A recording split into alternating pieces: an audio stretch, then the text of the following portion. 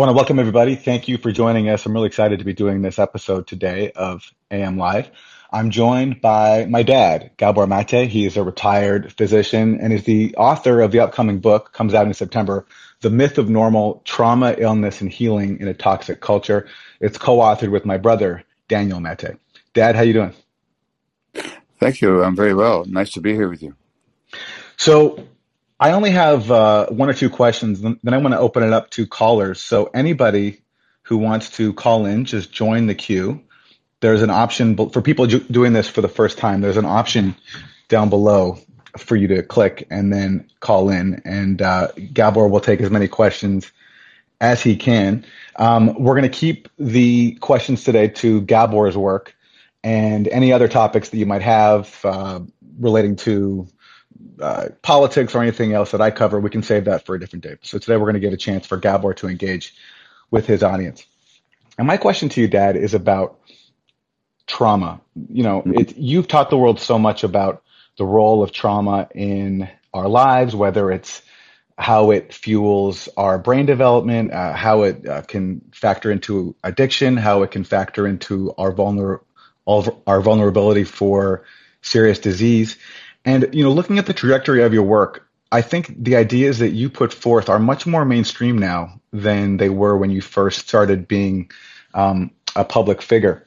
And that's obviously a very positive development. There's such more of an awareness now of trauma and its role in shaping who we are than ever before. But with that has also, I think, come some, the risk at least, of diluting the meaning of trauma and the overuse of it. So my question to you is, how do you think we should think about trauma? What do you define it as? And is there any way in which you would offer a corrective to how you see it being discussed right now in the mainstream discourse?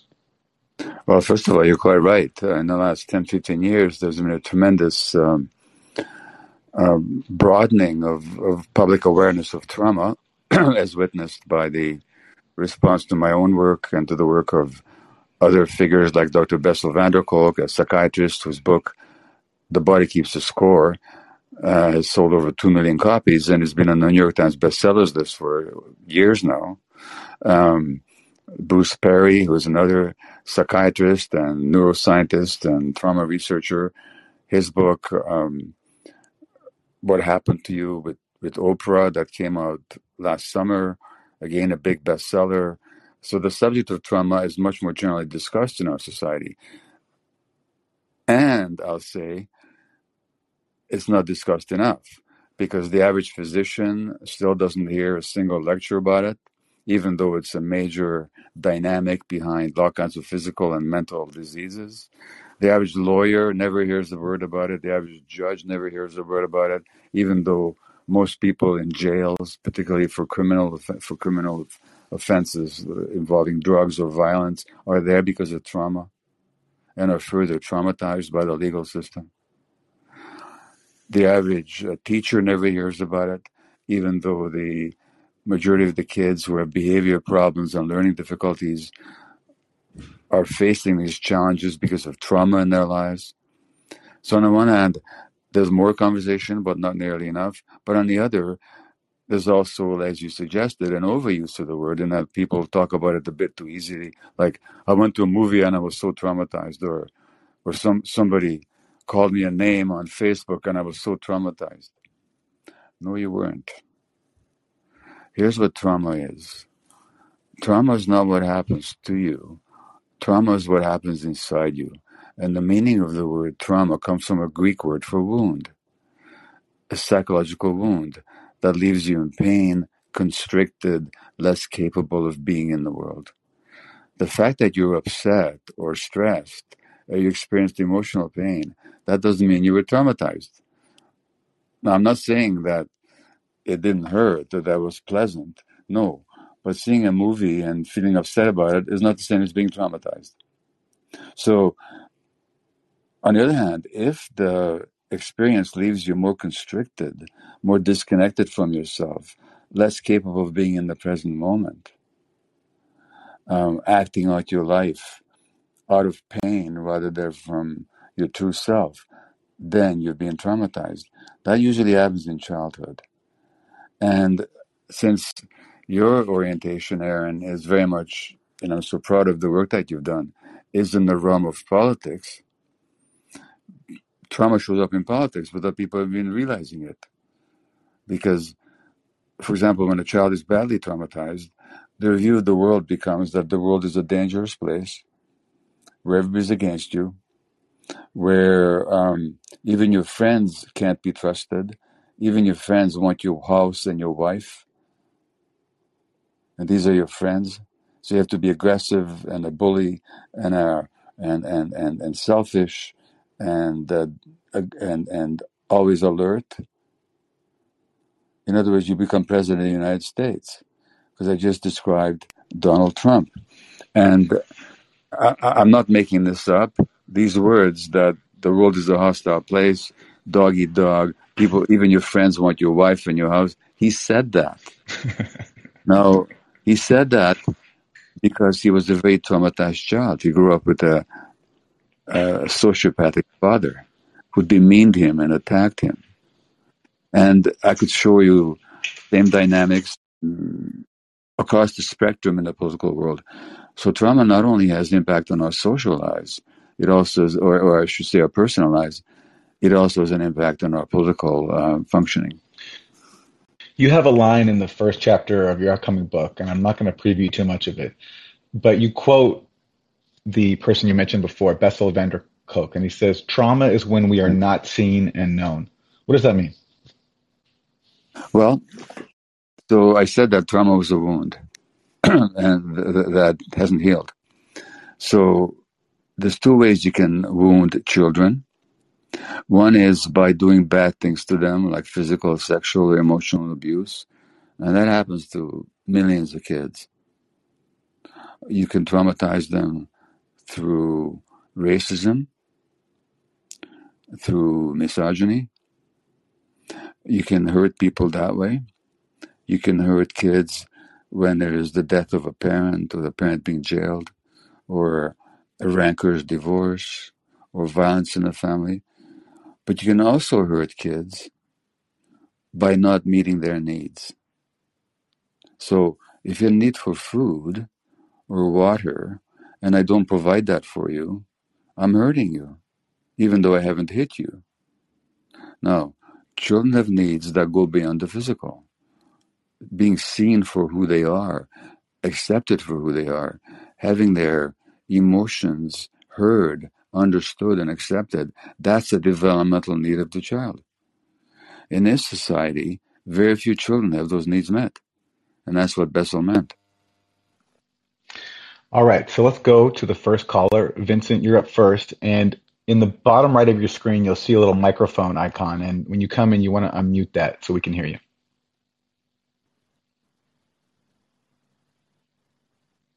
Okay, we lost Vincent.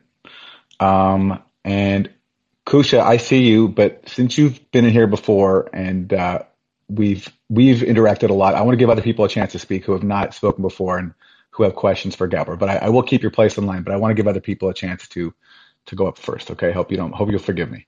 So Jackie, you're up next, and when you come in, just unmute your microphone in the bottom right.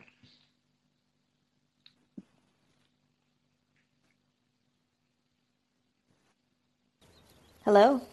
Hi. Hi, Gabor and Aaron. So good to be with you here this afternoon. I am a birth worker. I am an aspiring doula and currently I'm an aspiring midwife, currently a birth doula.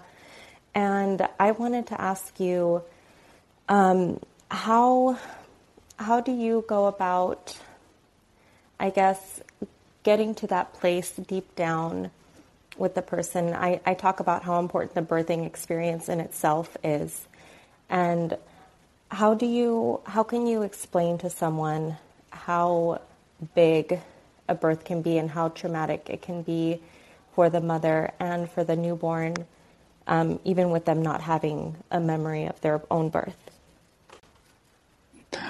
Okay, Jackie, thank you for the question. First of all, you couldn't have known this, but in this book, The Myth of Normal, I have a chapter on what happens to infants in the womb, prenatally, because already the emotional experience of the mother has a physiological impact on the child's development and a psychological impact. Number one, I have a chapter on birth. And I used to deliver a lot of babies as a family doctor, about 1,000 over the 20-year period. Mm-hmm. And I learned a lot from midwives. And I'm not going to go into details, but I learned from midwives that the way we do birth in this society is actually harmful for many kids. Mm-hmm. Because we medicalize birth. We take a natural process and make a pathological process out of it. We interfere way too much. We introduce instruments when not necessary, loud noises, lights, shouting. The child needs to be born in a quiet, peaceful place with a mother who is supported to be as relaxed as she can be and as safe as she can be. The cesarean section rate, and cesarean sections can be very important in saving mothers' lives or children's lives and health. But ideally, about 10 to 15% of births should end in cesarean section. That rate is up to almost 40% in many parts, even more than that. In other words, now the birth process is not just a question of getting the kid to move from the uterus out into the world. It's actually part of life that prepares you for life. So during a healthy birth process, hormones are released in the mother and in the baby that prepare them for bonding, that create that relationship between them.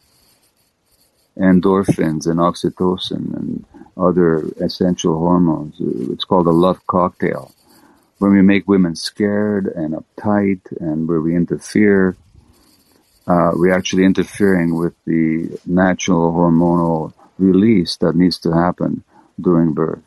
So again, I'm not speaking against medical intervention when it's necessary, but here in the Western world, it's become much more than necessary. It's become a almost programmed intrusion. Now your question was, how do we take somebody back to that place once they're adult? Is that what your question is? I guess, yes. My question is, one, what is a way to get people to really see or understand that this experience stays with not only the mother, but with the child? The way that they're born can really affect them. I believe, just from what I've seen and experienced, your birth can really affect you for the rest of your life. Is that an opinion that you share? Yeah, it can. Now, not just in isolation, it also depends on what happens after birth, but very much matters what happens after birth. Because even after a very difficult birth, if the conditions are right, then the system can reorganize itself in a healthy way.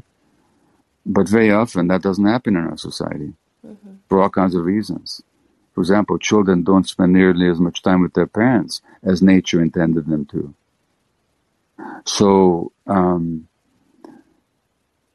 while you're totally right, people can't recall their birth experiences consciously, but the emotional and physiological memories does stay with them.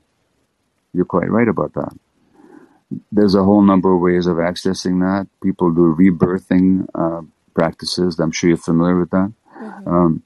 People can do psychedelic experiences that can often take them back to the birth experience.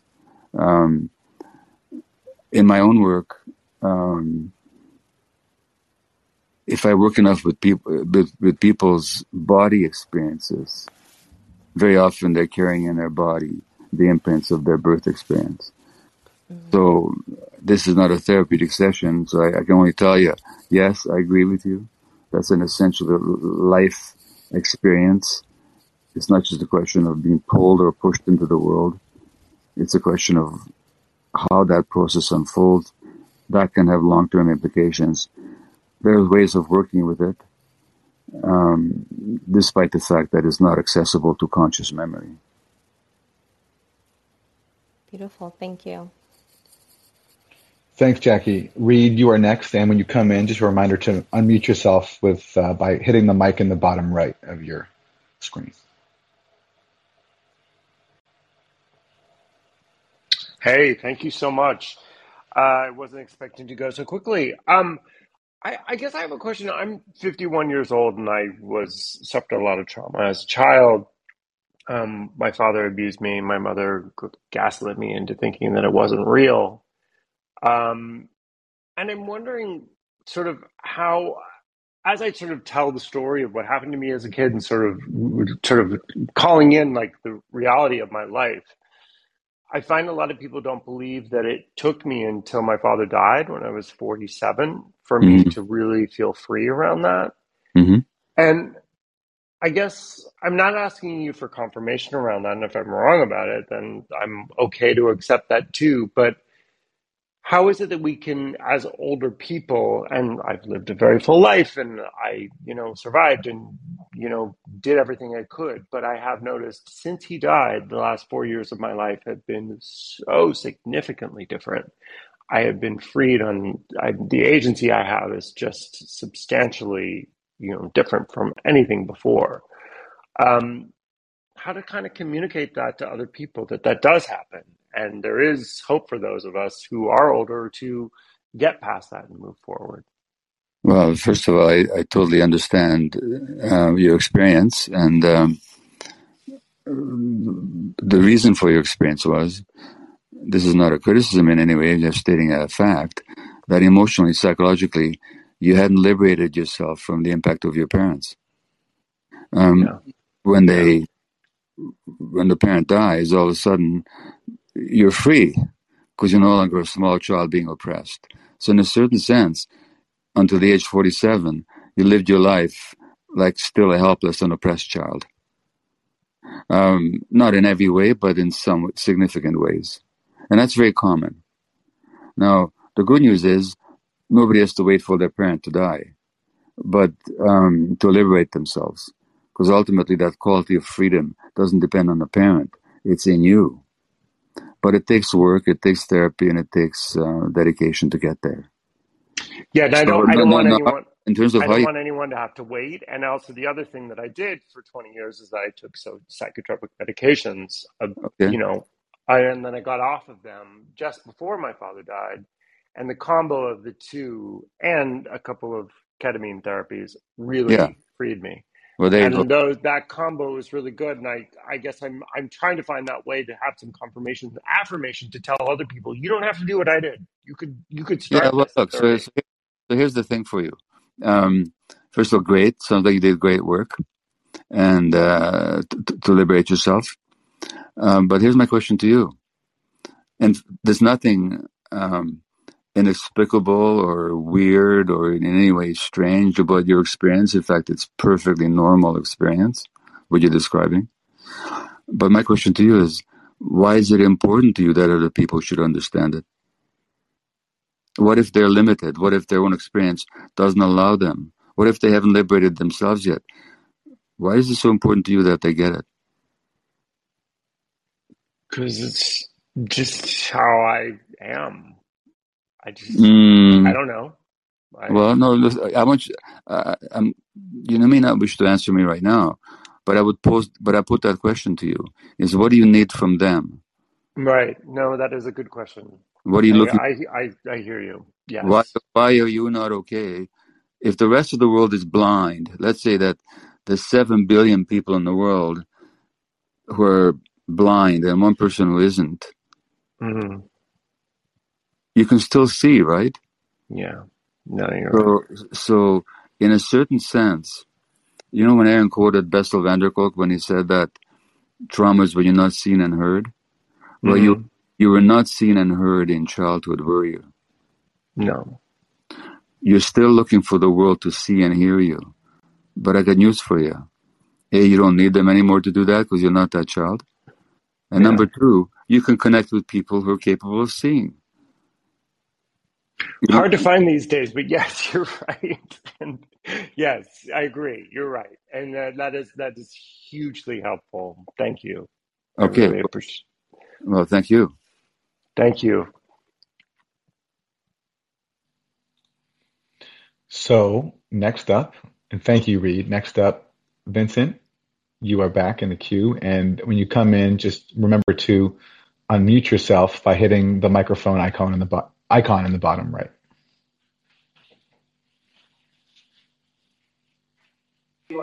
Hello, can you hear me? Yes. Yes, thank you. So I just want to start out by saying, Aaron, it's an honor to get to speak to you. I've been a fan of your work at the Gray Zone for a long time, but this is obviously questions for your esteemed physician father. I am a psychiatric nurse practitioner. I've been working as a nurse practitioner for about almost 8 years now. Mm-hmm. I have treated numerous people with various forms of trauma. Mm-hmm. I find that unfortunately a lot of these people have been prescribed through the course of the years high doses of benzodiazepines. Yeah. They've also been prescribed high doses of alpha 1 and alpha 2 agonists, Yeah. such as pitocin, clonidine, et cetera, et cetera. Yeah. I don't know that always. I think that may seem. I find that a lot of these medications ultimately serve as a Band-Aid, and not necessarily helping the core problem. I just wanted to get your thoughts on the what we currently have in the pharmacopoeia of medications on the market or available in general, and if you think there's anything that's helpful. And if you can answer, if you have a second question, how do you define actual recovery from trauma? Okay. Well, first, thanks for the question. So as a physician, I've prescribed these medications, and as a patient, I've taken them. And they can be helpful, but they're not the answer because they only treat symptoms. Now, treating symptoms in itself is not a bad thing, but if that's all you do, you're not helping anybody heal. You're just containing the symptoms, putting on a Band-Aid, as you said. So, because in my view, and perhaps in your experience as well, virtually all the mental health issues that people come to us with are rooted in trauma and their responses to trauma. And so until we deal with the trauma, we're only dealing with symptoms. Now, unfortunately, in these days, most physicians are only taught this biological view that it's just, we have to just change the biology of the brain by these medications. They're not taught about trauma, as I said earlier. And most psychiatrists are not taught about it either. So that a lot of people are medicated without the sources of their issues ever being addressed. And so while at times I found medications helpful for myself, if I was to give somebody, and I'm not practicing anymore, but if I found myself giving medication to somebody and I'd be prescribed, by the way, we prescribe them way too often and way for too long and way too quickly. But if I were to find myself, okay, somebody needs the support of the medication, I would want to make sure, okay, let's settle your mood down, let's settle down your mind state with this medication, and then let's go to work on the real issues that are underlying your mental health challenge. Now, here's the problem. The pharmaceutical companies have no incentive whatsoever to research that because they make their money by selling pills. And the physician is in a position where if you come to me with depression, for example, just take a very quick example. What is depression? Well, look at the word itself. What does it mean to depress? It means to push down. Yeah. What gets pushed down in depression? Your emotions. Why would you push down your emotions? Because when you were small, you were not seen and heard, and it was too painful for you to experience those emotions.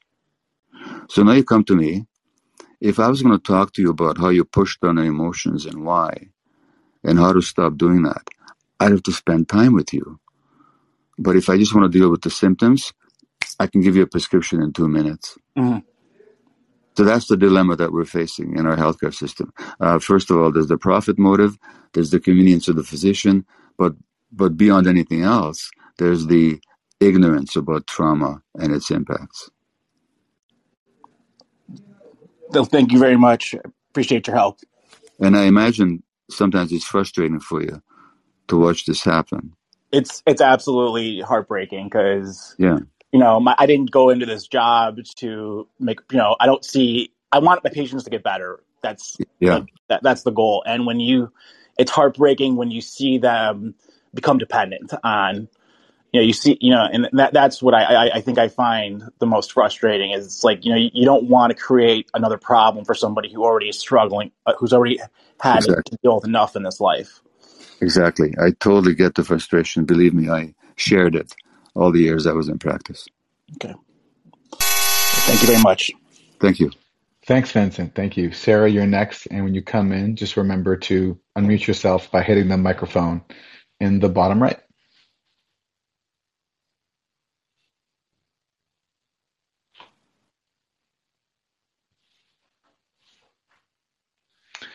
So, Sarah, if you can hear this, you want to hit the microphone. There you go. There you go. Yeah. Hi, everyone. First, thank you, Aaron, for doing this. And I'm so excited to be here. Gabor, I love you and I love your work. You helped me so much. And my question is how to do the healing work when you live in a home that you're like you continuously getting abused, or you have a relationship with your parents, and each time you talk or you meet them, you still getting emotionally abused, especially when you belong to a culture and to a religion that glorify parents. Well, I don't mean to put you on the spot, but are you talking about yourself? Yes. Can I ask how old you are? I'm 33. And you're saying that this is your situation? Well, it's my now I don't live with them, but we call and we have to keep relationship. But I also have sisters that live with them. I see. Well, you might have a decision to make. If once you're totally healed, by the way, your parents can be any old way and it won't affect you. It won't, because you're you and it doesn't matter what they're doing. But if it's still very delicate and very raw and very vulnerable, and if every time you interact with them you get hurt, you can do what sometimes my children have done with me and say, Dad, I'm not willing to be in a relationship with you right now. I'm not willing to talk to you right now. I need some space. And that's my best advice, is that if you're doing healing work, but every time you interact with your family, that undermines your healing work, and they're not willing to look at themselves in any way at all, then you have a decision to make. What's more important to me, my own healing or the relationship? If I can have both, that's great.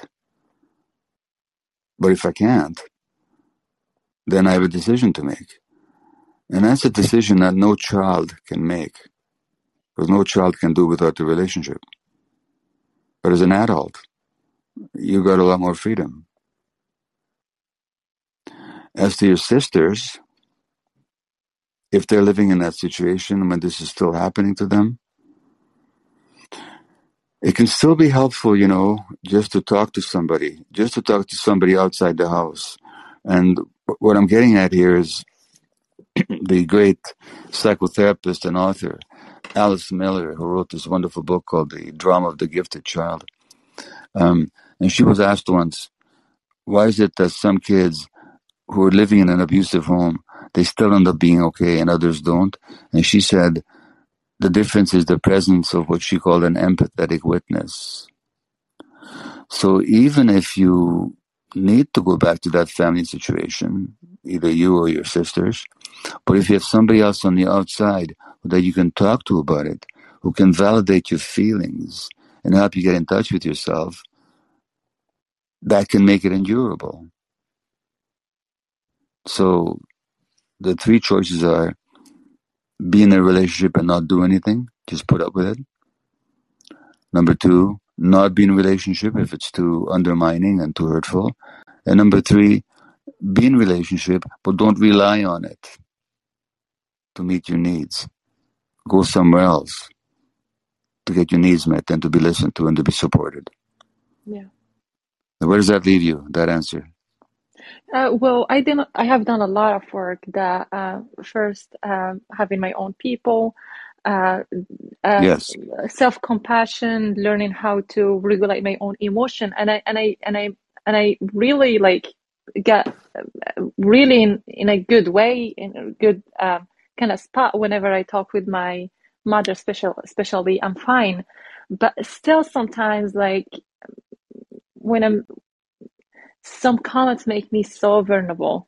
So it's like I think I'm better than my sisters, to be honest, because I've been doing a lot of psychotherapy and reading, and I'm going into counseling, school of counseling myself. But it's still sometimes, and it hurts. It hurts me, and I get it. I totally get it. Listen, I'm wondering about Aaron, something about Aaron. Can I ask you something? Please, yeah, go ahead. So Aaron's visiting Vancouver. We live in Vancouver, British Columbia. Aaron lives in New York. We've been so happy to have him here for almost 4 weeks now because we haven't seen him for a long time. But the other day, Aaron, you heard me and your mom fighting, right? Yes. You were down in the basement. We were up on the top floor. What was your experience? Are you willing to share that? Yeah, sure. So I was in the kitchen and you guys were upstairs. And Yeah. so the way I heard you fight was even it wasn't just the fighting, but the way the sound was projected through walls and down the stairs. It immediately, I heard it and I immediately just felt a jolt of fear and Yeah. complete fear. I was paralyzed for a second with fear. And Wow. it reminded me of exactly how it was the exact same way I used to hear you guys fight when I was a kid, the same Yes. from the same location, you know. And so the way that sound was projected to me and entered me, it just immediately triggered fear. And I marveled at that because what I'm actually hearing is just a sound, and I'm hearing it now as a grown adult, but yet it immediately triggered this infantile or child like fear. So Yeah. I told you about Right. that, and I was curious what is going on in the brain when that happens. Yeah. Is that the fear center, the amygdala, is being triggered because of childhood imprints. Hmm. So, thanks for that, Aaron. Sarah, does that resonate with you? Yes, it does. And I think the third option you provided is what I'm working on, Yeah. and I hope that I can get to a point that when, like, no matter what abusive comment I hear, it doesn't affect me much. It can be unpleasant, but some of the comments really take days of my lives when I'm hyper, Yeah. very hyper. Thank you Okay. so much, and I love you. And by the way, I have the same birthday as you, January 6th. Oh, well, thank you and happy birthday. You too. Thank you. Bye. Yeah. Thank you, Sarah. Jillian, you are up, followed by Kusha. And Jillian, when you come in now, just remember to unmute yourself by clicking the microphone icon in the bottom right.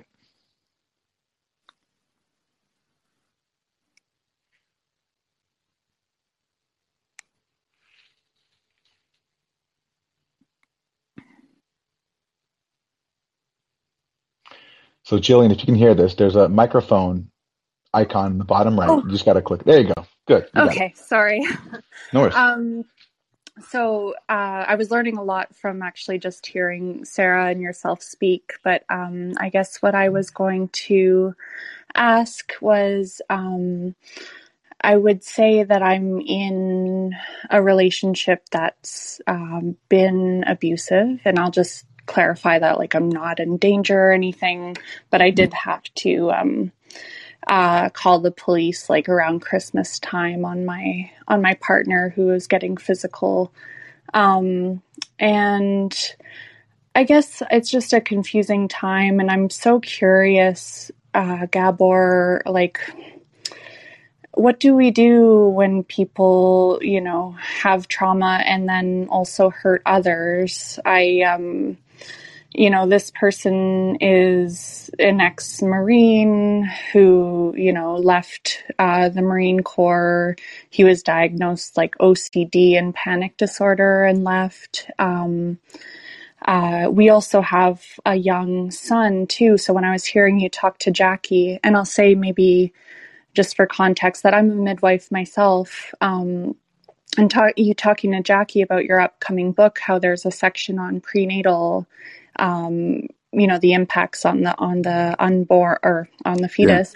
That just kind of made my heart drop thinking about some of the experiences I had last year as a pregnant person, and my son inside me, like being alongside for those things. So, and just thinking about all of that, like how much space do we give someone who, engages in abuse to heal when you also are, concerned about infant development and brain development. And I feel like, as someone who's a midwife, and I also used to work at the Portland Hotel Society, like I'm just such, I really want to help people heal, but I also know that potentially puts me in a situation where I'm, maybe being vulnerable myself. And I'm just getting a lot of, I'm working with like victim services and all these people, and they're just kind of like, you just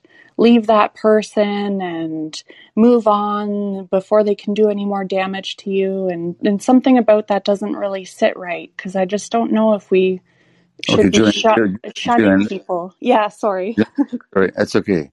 I interrupt you only because I think I really get your question, okay? Okay. So is it okay if I plunge into answering? Please, yeah. Yeah.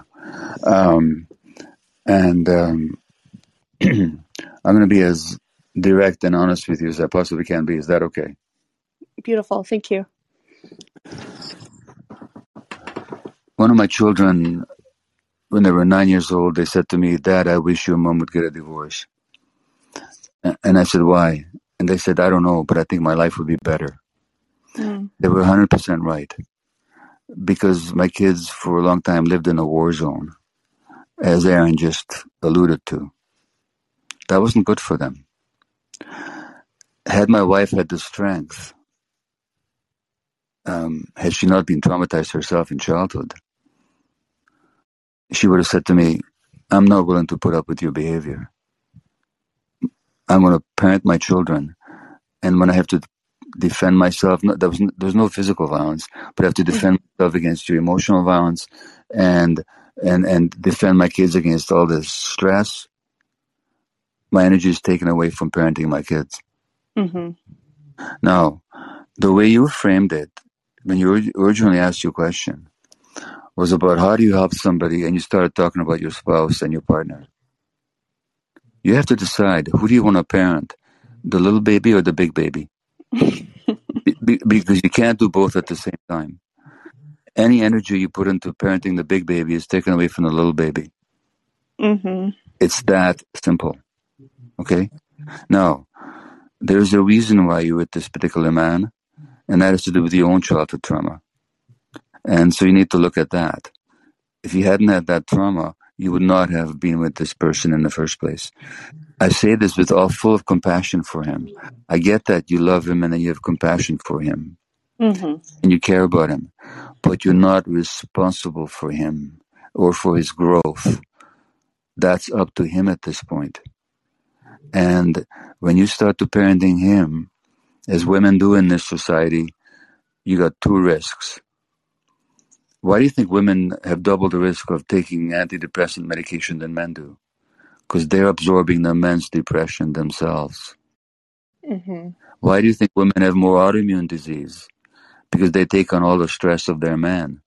That's why 80% of people with autoimmune disease are women. And I'm not even speaking about your child. Right. So that's as clear as I can be. Right now, you're trying to parent two people, a big one and a little one. Not even, and I'm not even mentioning you need to parent yourself, which you do. You can't do it all. When you give to the one, you take away from the other. You have a decision to make.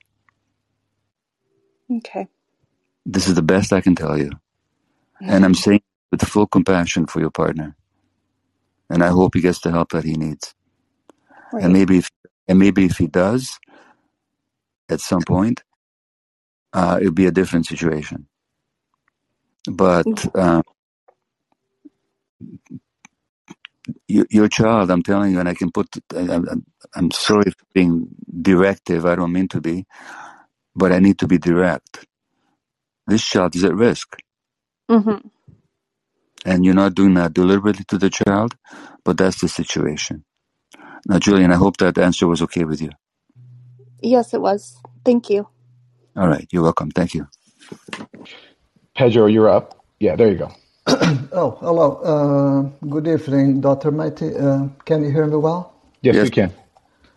Okay. I was not very familiar with your work, so yesterday I went to take a look at your new book, The Myth of Normal, and from what I understand, it's against prescription drug usage. Which I think is a really bad idea. Just look at. Sorry, you think my book is a prescription for drug use? Is that what you said? No, I said it's against prescription drug usage. No, it's not. As I've just said, I've taken them myself, and sometimes they've helped me. So it's not against it.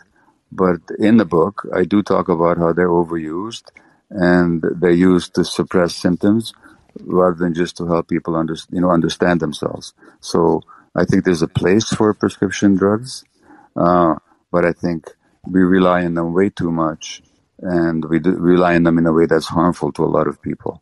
That's what I believe. Okay, thanks for clarifying that. My opinion is, from my understand, that at the opioid crisis in the United States, I would think is when doctors prescribe drugs that are like similar to heroin. It just I agree that way too many opioids are prescribed, and I also agree that the pharmaceutical companies deliberately denied the addictive potential of their drugs when they were selling these drugs to doctors. I think it's been a terrible, terrible thing. I agree with you. Yes, thank you. So I was also reading a bit further, and you talk a bit. I'm reading your Twitter page actually. You talk about biopsychological approach. So I was wondering if you could elaborate a bit on this, and also, if I may, I have another question or two, which is about what are your thoughts on legalizing drugs or decriminalizing drugs, because there is a difference between the two. So what would be the pros and cons from a society point of view? Okay, well, look, so if you're interested in my views on addiction and drug use, I've written a book on the subject. It's called In the Realm of Hungry Ghosts, and I talk about this in great detail. I worked for a dozen years in North America's most heavy area of drug use, which is Vancouver's downtown east side. I think that drugs should not be legalized in the sense of being sold in corner stores, but they should be decriminalized, as they have been in Portugal. And people use drugs not because they're bad people, but because they're in pain, emotional, physical pain. And as a result, they have this need to escape from pain. So they use alcohol, or they use cigarettes, or they use heroin, they use cocaine, they use sex, they use gambling, they use pornography. There's all kinds of addictions. So it's very arbitrary to make some addictions legal and others addictions illegal. I'm not suggesting again that these drugs be sold freely, but I'm suggesting that instead of criminalizing them, we need to see that drug use is a response to trauma. We need to treat the trauma.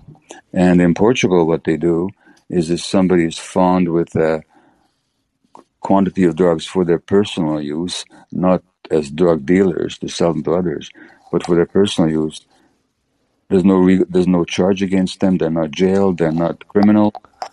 They are directed to treatment. And Portugal has done this very successfully for quite a few years now.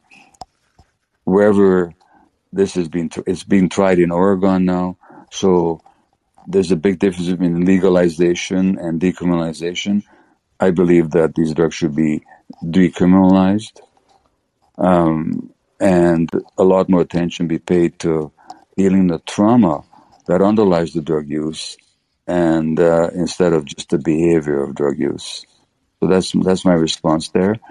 Your biopsychosocial question, I will not answer now because it's too big a question, and I want to make space for others as well. But Yeah. but again, there's lots of my YouTube lectures and my books where I talk about these things, and you can check them out. And then on the YouTube, you don't have to pay any money to watch my lecture. Okay. And thank you, Pedro. And so we only have a limited time left with Gabor, so I want to get to the next caller, and that is. Can I just say one more thing? I just want to say I totally agree with you. Decriminalize but not legalize because of the reasons you said, and also I'm very familiar with the situation in Portugal because I'm Portuguese. Oh, there you go.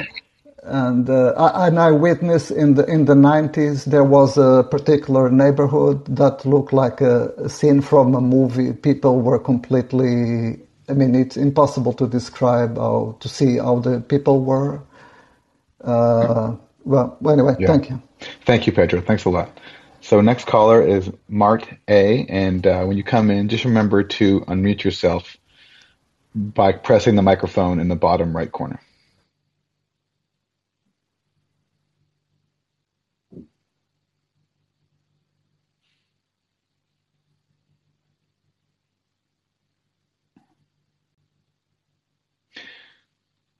So if you can hear me, there's a microphone button in the bottom right. You just want to tap it to unmute yourself.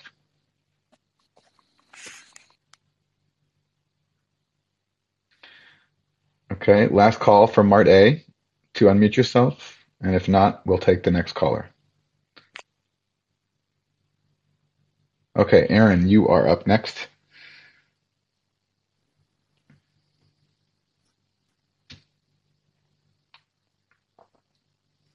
And you have to unmute yourself by pressing the microphone button in the bottom right. Oh, hey, Gabor and Aaron. Thank you for doing this.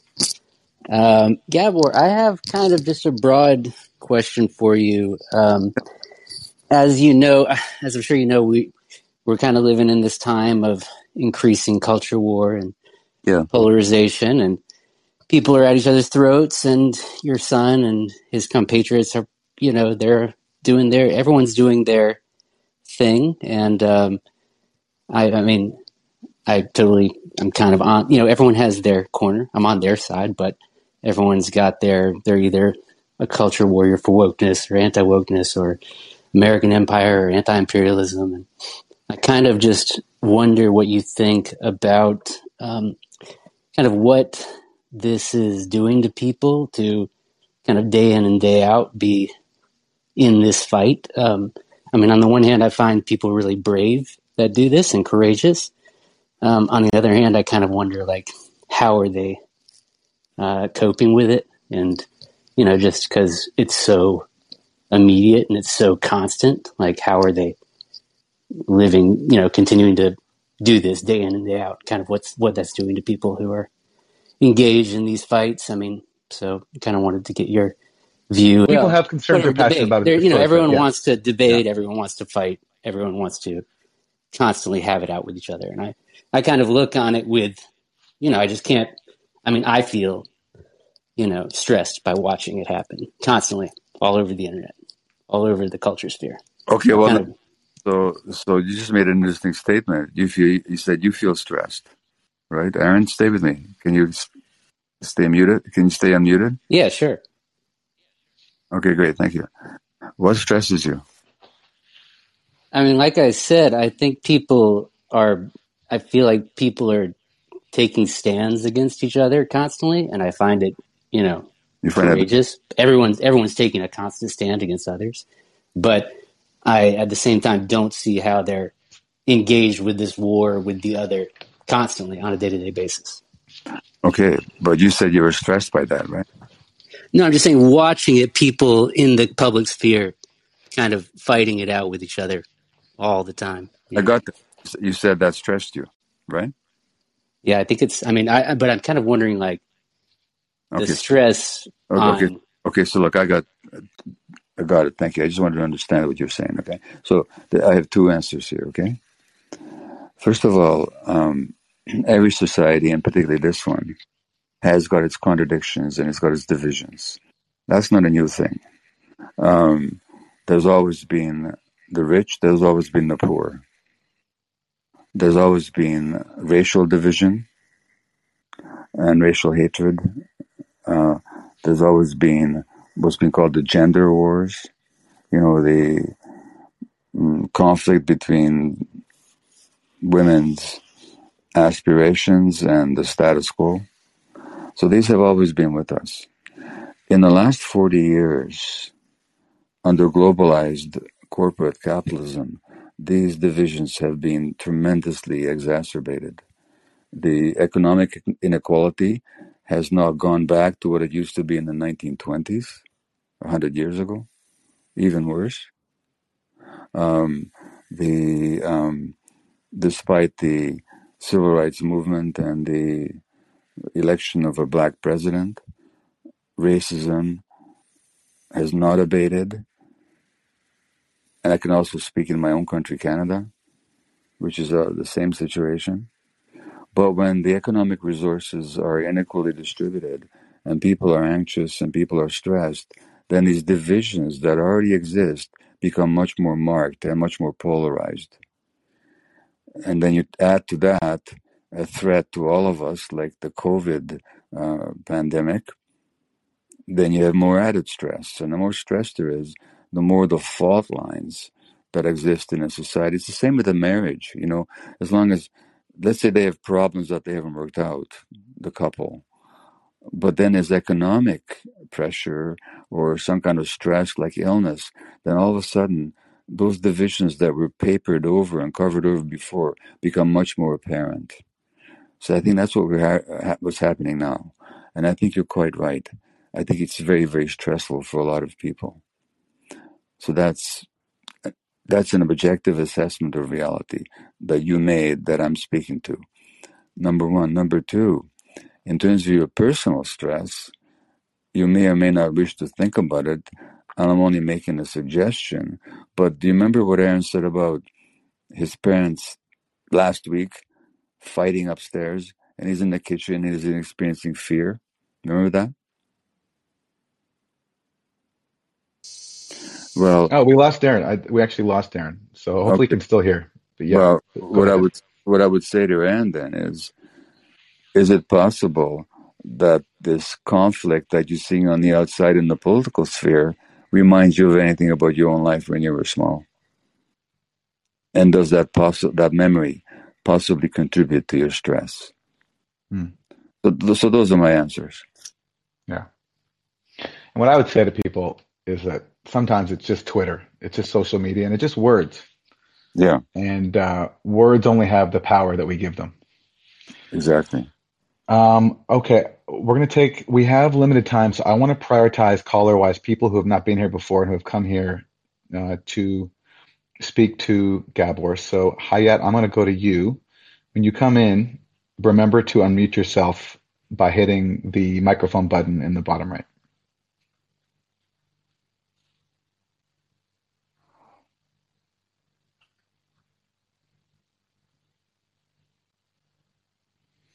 Hayat, if you can hear me, you want to hit the microphone button in the bottom right. Okay, can you hear me now? Yeah. So thank you very much for having me. Thank you for coming in. Okay, so basically I wanted to ask is I grew up in a very religious household, Mm-hmm. Muslim family that migrated from the Middle East. And so I grew up with a mother and father who constantly battled each other. My dad particularly was pretty harsh on my mom. Mm-hmm. And I had to sit in on as a child and listen to them fight. And so I'd get up in the middle of the night at 4 or 5, like age 4 or 5, I remember trying to push my dad off my mom. And Wow. then he would accuse me, he would tell me that everybody thought I was crazy and that their fighting is due to me. So I've held that for so long. And I am in therapy I've been in therapy for a very long time. I have my own daughter. She's 22. She's a medical student. And I found like I've had to really work with my own life as she grew up, Yes. because I've always had that thing in my body, was like, oh my God, am I not well? Am I not, like I've always had this idea in therapy. I'm like, okay, well, maybe I'm crazy. Maybe something's wrong with me. Maybe I'm broken. Mm. So it's been I was watching your wisdom of trauma, Mm-hmm. and it really resonated with me. I was like, oh my God, I got to learn more. Mm. Got to learn more from this person. And so I'm just wondering, is like healing is a forever journey, like you had said. It's just maybe I'd like to have, some sort of closure, All of right. like, I'm okay. not Well, reassurance, but just okay. first of all, that's why the next book is called The Myth of Normal, Mm-hmm. because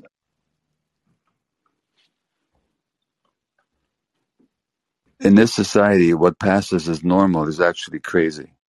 Mm-hmm. And a lot of kids are being hurt just the way you were, and then they're diagnosed as if there's something wrong with them. But actually, their response is a normal response to an abnormal situation. Mm-hmm. So there's nothing wrong with you, and you're not broken. But given the childhood that you had and the impossible task you were given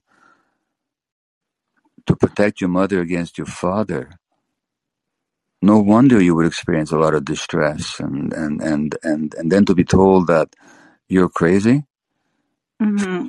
further undermines. In fact, your reaction was very natural. You were put in a situation that you never should have been put into. No child should be. But there's nothing wrong with you.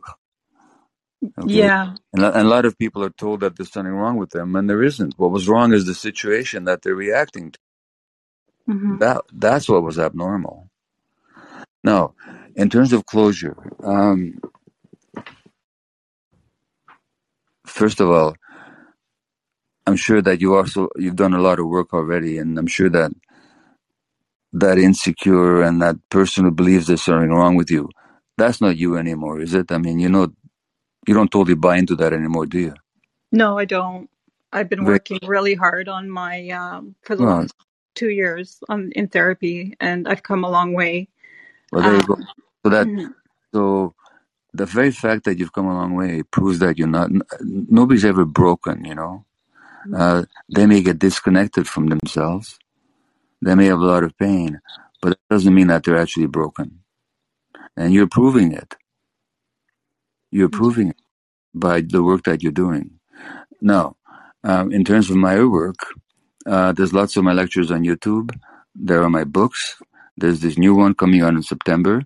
And I also teach a course called, since you asked, called Compassionate Inquiry, which I teach to therapists and others, and they've been studied by about over 2,000 people in 80 countries.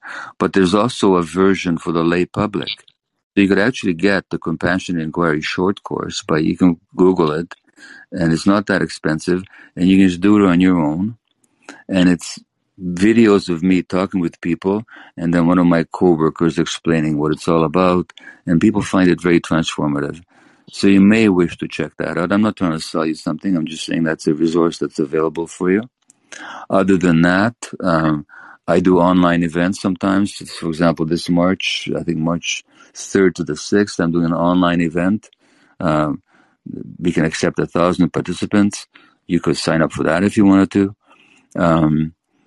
But anyway, what I'm going to say to you is what I'm really hearing is that you're already doing the work and that you're already moving along really well. So if you want to check out my work further, sure, it's there for you, but you're already doing it even without me. That's what I'm going to tell you. Okay, thank you very much. I'm definitely going to look it up. Okay, thank you. Thank you, Hayat.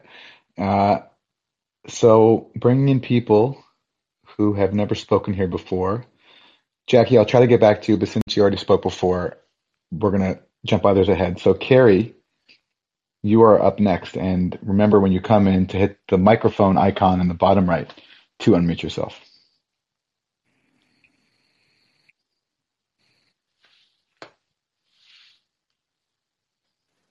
Hi, can you hear me? Yes, Yes. thank you. Okay. Hello. I have a question about how do you have any suggestions? And I guess this is kind of a broad question, but when entering into relationships with people and you know that you suffered from trauma, like I know that I've suffered from trauma, Yes. and yet, there's this sort of initial, whether it's in the workplace or a romantic relationship or even a friendship that you want to become a deeper friendship, and like the stages of revealing your trauma is something that I come up against again and again. Because I'll be triggered by something, and I, through therapy and awareness, I try to communicate without anger, but I will be completely overcome, and like struggling with it, and clearly still struggling with whatever it may be, the moment. And yeah, I guess I think I have so much fear around that initial moment of dropping the curtain around this. Have you done it at all? I have, and with varying degrees of success, and the last person say, I said, I have to say this moment is really hard for me, that you're sharing, this, the fact that, you were with this other person, and I feel very threatened, for example. And, I'm just almost like shaking, but I felt very proud of myself that I was able to, just actually say that I was feeling very vulnerable, but it was still too much, it was still like, it still freaked them out so much that they didn't want to, stay involved because it was too scary or whatever it was. And, Look, I have two things to say. One is that to some extent, it's a pretty good screening tool. I mean, if people can handle it, they're not the right person for you to be with. That's one thing I could say. But the other thing is, are you a bit too quick to share? And do you share more than the other person can handle sometimes? And I would say that, do you have a therapist to talk to, for example? I have, and it's happened with therapists too. I think the myth part, the kind of over the sort of achievement part comes easy for me with people at first. So, Yeah.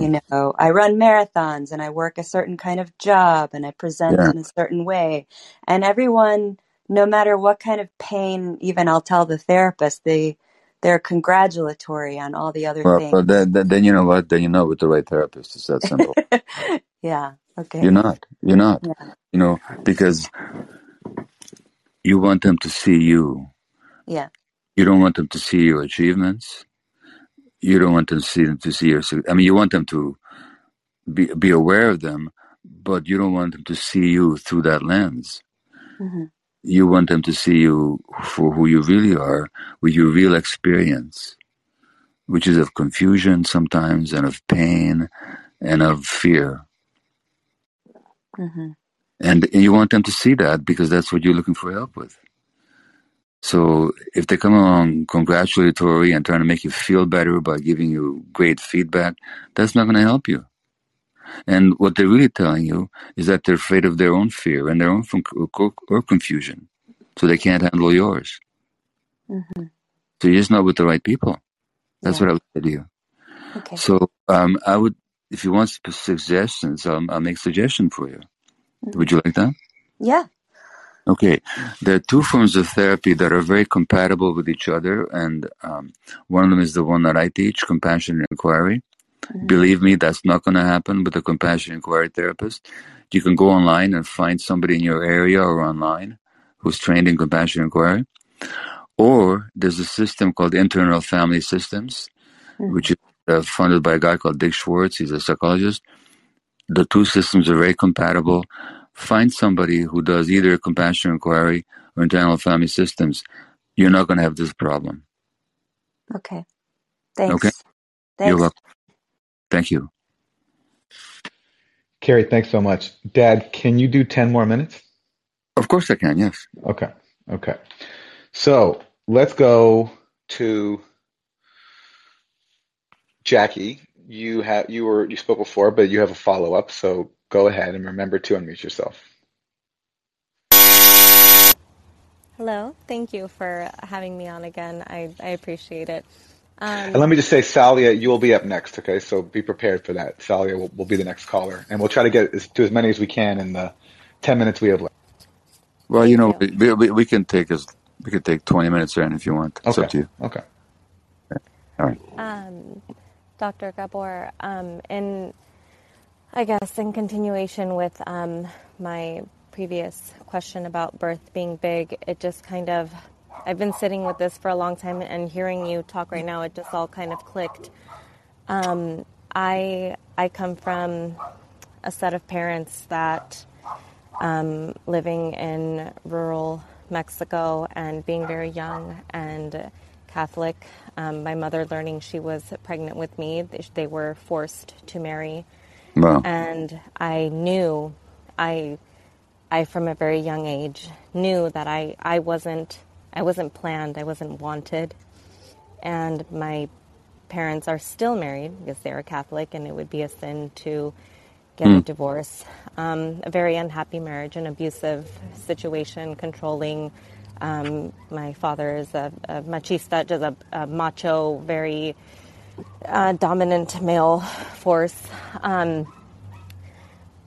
How and my birth as well. My mother. okay, so Jackie, hold on a second. Yes. What are you looking for?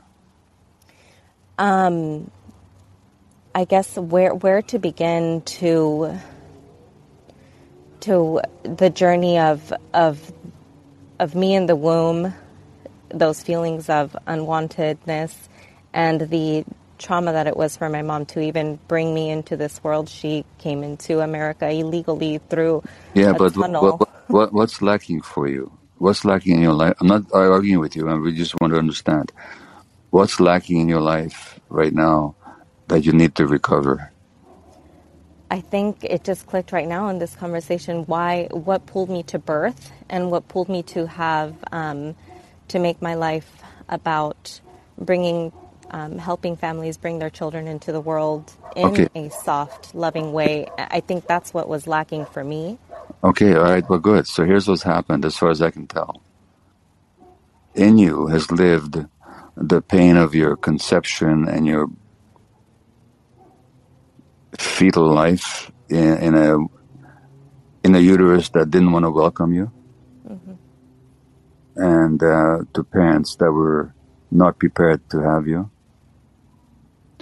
And what you've done, or something in you has done, is you've taken that pain and you transformed it into a loving energy so that you're doing your best that the same thing would happen to other human beings. That's what I'm hearing.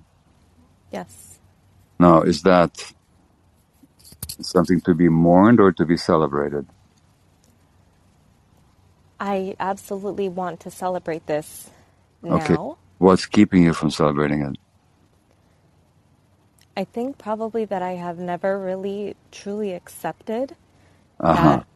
that from conception, Okay, all right. that I wasn't wanted. Okay. Can I talk to you about that? Yes. It may be the case that your mother and father were too young and too immature and too unsupported to want you. I get that, okay? Was that the reality? Yes. But is it true that you were not wanted? Something wanted you, otherwise you wouldn't be here. You know what wanted you? No. Life wanted you. Oh, God.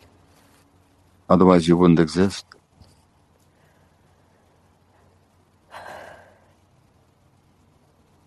Your parents were not in a state of mind, but they were the agents of life that brought you into this world.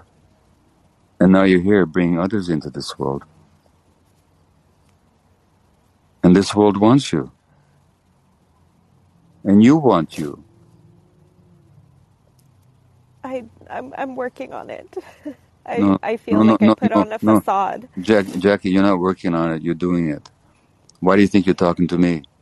Because you want you. That's why you're talking to me. Yes. Even though it doesn't feel like that sometimes.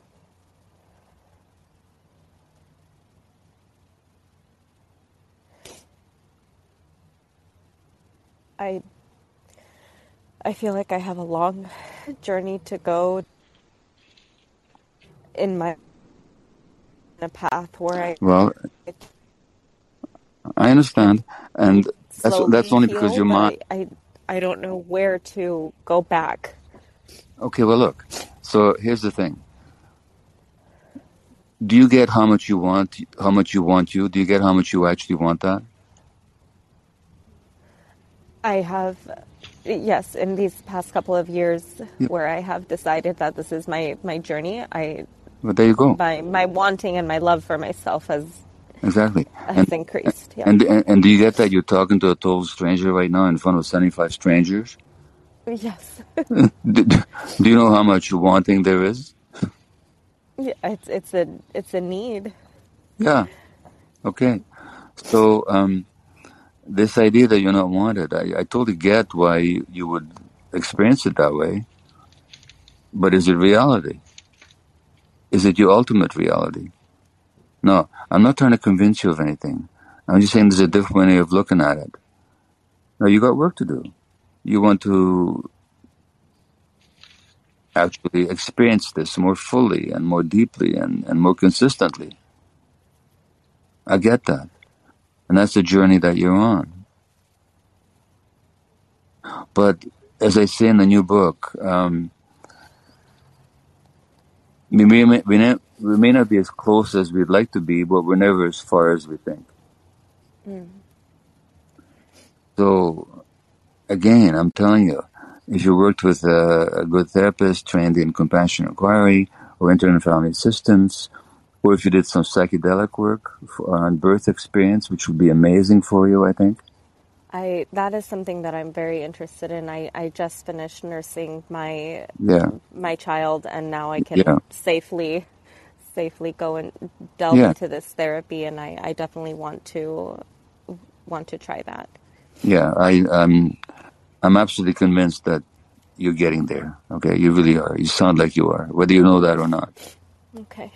Okay, Thank you so much. I you're appreciate welcome. it. Thank you for taking my call again. Of course. Thanks, Jackie. Dad, let me ask you, we often think that our own problems and views of ourselves are unique to us, but just how universal is that experience is that deep belief of not being wanted Yeah. um, from your own work? How universal is that? Yes, and we could talk personally about that, couldn't we? Yes, we could. Yes, we could.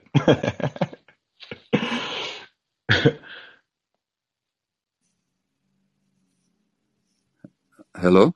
Yeah, yeah. We're here. So, I mean, like my question to you, I just, All just right. Okay. No, how sorry. often, how often have you come across a similar, Yeah. belief? And how often do you have a similar exchange like that? Because Absolutely. it just strikes me as very universal. Absolutely.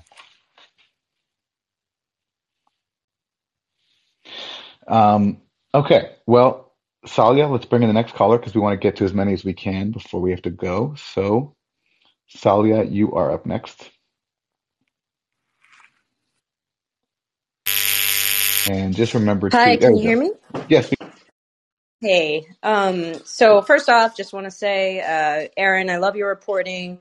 I actually found out about you guys separately, and I couldn't. And then I was like, oh, wow, that's his dad. That's crazy. And Gabor, I love your work. Really love it. Helped me a lot. I just want to say I really relate to so many people that called tonight, and my heart goes out to everybody. Love you all. And so my question is that I come from a lot of similar backgrounds as to a lot of the callers tonight. And I have a friend he's a little further back than I am, I suppose. And he's really stuck in a cycle of addiction. And I want to try to help him out. And I've learned to stop pushing on him so much and more just be there for him. Yeah. But I'm wondering if there's anything I can do. I don't know. I want to help him along even further a little bit. And he is a little bit resistant, a lot resistant to things. He had a therapist, and because of whatever reasons, it didn't work out. And, so anyway, I'm just wondering if you have any advice in that for that. Yeah. So yeah. If you're in a position to read my book on addiction, please do. And chapter 33 is exactly about what to do about people in our lives who are addicted. Okay. Now you have three choices. One is you could leave his life. You can say, I'm sorry, this is too painful for me, too difficult for me. Not your fault, but I'm not up for it. Okay. You could do that. Okay. Or you could say to him, you're using for the reasons that you need to use. I'm not here to judge you, control you, change you, push you. I'm just going to be here for you. But I'm not going to lift a finger to try and change you, because I can't. So I just want to love you and be with you and support you. But I'm not going to try and change you in any way at all. Either of those first two approaches, that I'm sorry, is too painful for me, I can't bear it. And I'm not making you wrong for that. I understand you're not doing this to me, but for me it's too difficult. I'm not up for it. That's legitimate to say that. It's also legitimate to say, you're a separate person from me. You have the right to make your own choices. Whether I agree with your choices or not, it's your life, it's not mine. I'm not going to try and change you. I'm just going to be here. That's totally legitimate as well. What is crazy making is that I'm going to be in your life, and I'm going to keep trying to change you and change your behavior. Because as soon as you do that, you're exerting pressure. And as soon as you exert pressure, he's going to push back. And the more you push, the more pushback you're going to get. I'm sorry, Aaron. I'm talking about the name of your program, Pushback. That's not what I meant. That's not what I meant here. I appreciate the plug, Dad. I appreciate it. Thank you for that. What I meant here is the automatic resistance to any sense of being pushed. And it's crazy because that's so that's exactly what happens. Yeah. Of course it does, but naturally is what happens. If I was physically with you and I wanted you to go north because I knew it was good for you to go north, and I was physically pushing you to go north, what would you do? Well, I'm a little different, but because whatever. But yeah, I know what you mean. You would immediately resist. So the degree of resistance that you get is completely proportionate to the degree of pushing that you're doing. So then my question for you is, can you be in this person's life without pushing? That's my own issue that I have to work on. That is your own issue. It's got nothing to do with them. That's your own issue that you got to work on. And I would say, the question I would ask you is this the first time in your life that you saw people do harmful things and you wished you could change them so that you could feel better? No, yeah, I mean, it goes back. I try to fix my parents. So, yeah. Exactly. So it's still trying to do what you couldn't do then. And you can't do it now either, okay? Okay. Got it? Got it. Thank you. I appreciate this. It's helping. Thank you. Thank you. Rena, you are up, and remember to unmute yourself by hitting the microphone button in the bottom right. Hi, Erin. Hi, Dr. Gabor. Hi. I'm a huge fan of both of you. I could listen to each of you for hours. I believe we all, like, the most interesting people are the ones that have kind of been through pain. But my question is just about relationships, and it's just a general question. I want your opinion. If someone is broken emotionally, spiritually, mentally, do you think it's best to wait to start a new relationship and put yourself back together again? Or is it better to is it okay to start a new relationship, but with a chance of bringing like old traumas and into the new relationship? Well, here's the thing. You're never going to, until you're completely healed, which, believe me, if I'm an example, it's a lifelong process. You're never going to not bring trauma into any relationship. You're just not going to do it. But the more healed you become, the more you work on yourself, the less trauma you're going to bring into a relationship. Are you with me so far? Yes. Okay. Now, the less trauma you bring into a relationship, the more likely then you are to meet somebody who's also bringing less trauma. Because here's how relationships work. We always bring exactly as much trauma into the relationship as our partner. So people always find somebody precisely at their own level of trauma. So it's not a question of, do I wait till I'm totally healed before I get into a relationship? Because you know what? That's going to take a long time. Number one. Number two, relationships can be the venue where you heal trauma for both of yourselves if you do so consciously. So the question is not whether I bring trauma into a relationship, but whether I bring consciousness into a relationship. Consciousness of the trauma. So you don't wait. First of all, use the word broken. Again, I don't use that word. I don't think anybody's broken as such. But yeah, we carry wounds. And if you do a bit of work so that your wound is a bit more healed, you're going to attract somebody whose wound is also more healed than in the previous relationship. And ideally, in a working relationship, you can both be open and vulnerable and bring your wounds, and you can help each other heal. Now, there's a wonderful book I'm going to recommend for you. It's called Getting the Love You Want by Harville Hendrix, Hendrix, or is it? I think it's Dix. Yeah, the book is called Getting the Love You Want. It's all about how we get into a relationship. It's always with somebody who reflects our own level of woundedness, if you like, and how to work on that together. Wow. Does that answer your question? It helps. It helps a lot. I appreciate your opinion. Thank you. Okay, thank you. Brooke, you are up, and you might be the last caller because we're running over time. So I will bring you in, and remember to unmute yourself. And by the way, Aaron, what I can say to you is that we can do this again sometime. You know? Well, yes, that's what I was hoping you would say. And so that's great. So for anyone who didn't get a chance to speak today, we'll be doing this again. And you'll have another chance. Okay, Brooke, go ahead. Hi, Erin and Dr. Gabor. I'd like to thank you both for providing this space.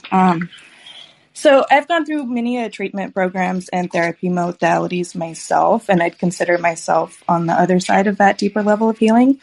And through that, I found that those who helped facilitate my own healing the most effectively were those who had to overcome their own past trauma. Exactly. So I guess my own question to you, Dr. Gabor, is do you believe that people in the field of psych with personal experience have a greater potential to facilitate healing in others? Oh, here's the problem. That, for example, people go into psychiatry, but they never work on their own healing. They never work on their own healing. That's not required as part of the psychiatric training. And unless you've done your own work, you're very limited in your capacity to help others.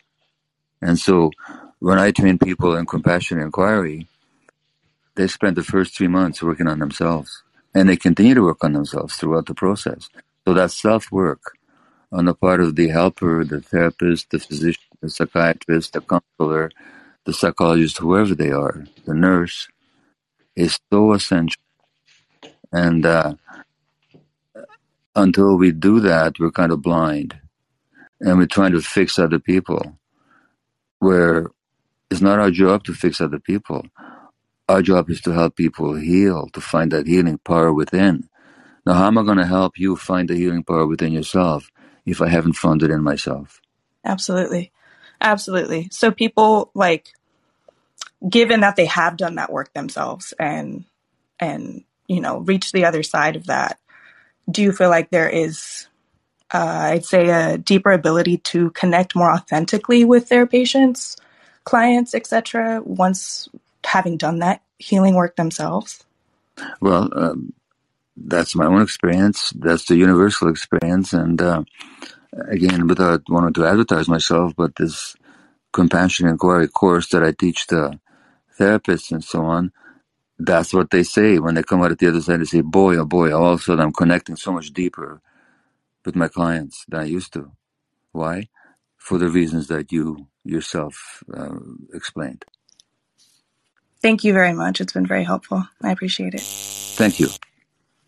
Thank you, Brooke. And as a bonus caller, we have, to round out the show, Katie Halper is here. Katie, you have just released a brand new interview with Gabor, so maybe you can tell us how people can see that if they want to watch it.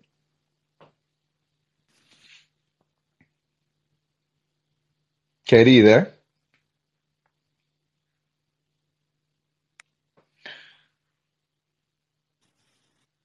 Okay, doesn't look like Katie's still on the call, but if you want to see the interview between Gabor and Katie, she's just released it at the Katie Halper Show, which you can find on YouTube. And we'll wrap it there. Dad, thank you so much for doing this. Whenever I get the chance to hear you work with other people, I always learn something about myself, and so I really, really appreciate you doing this. So thank you so much. And I hope people enjoyed this, and I hope we can do it again because this was great. Thank you. I enjoyed it as well, and I'll be very happy to work with you again. Thank you, Aaron. Great. I'll come up upstairs and talk to you now. Okay.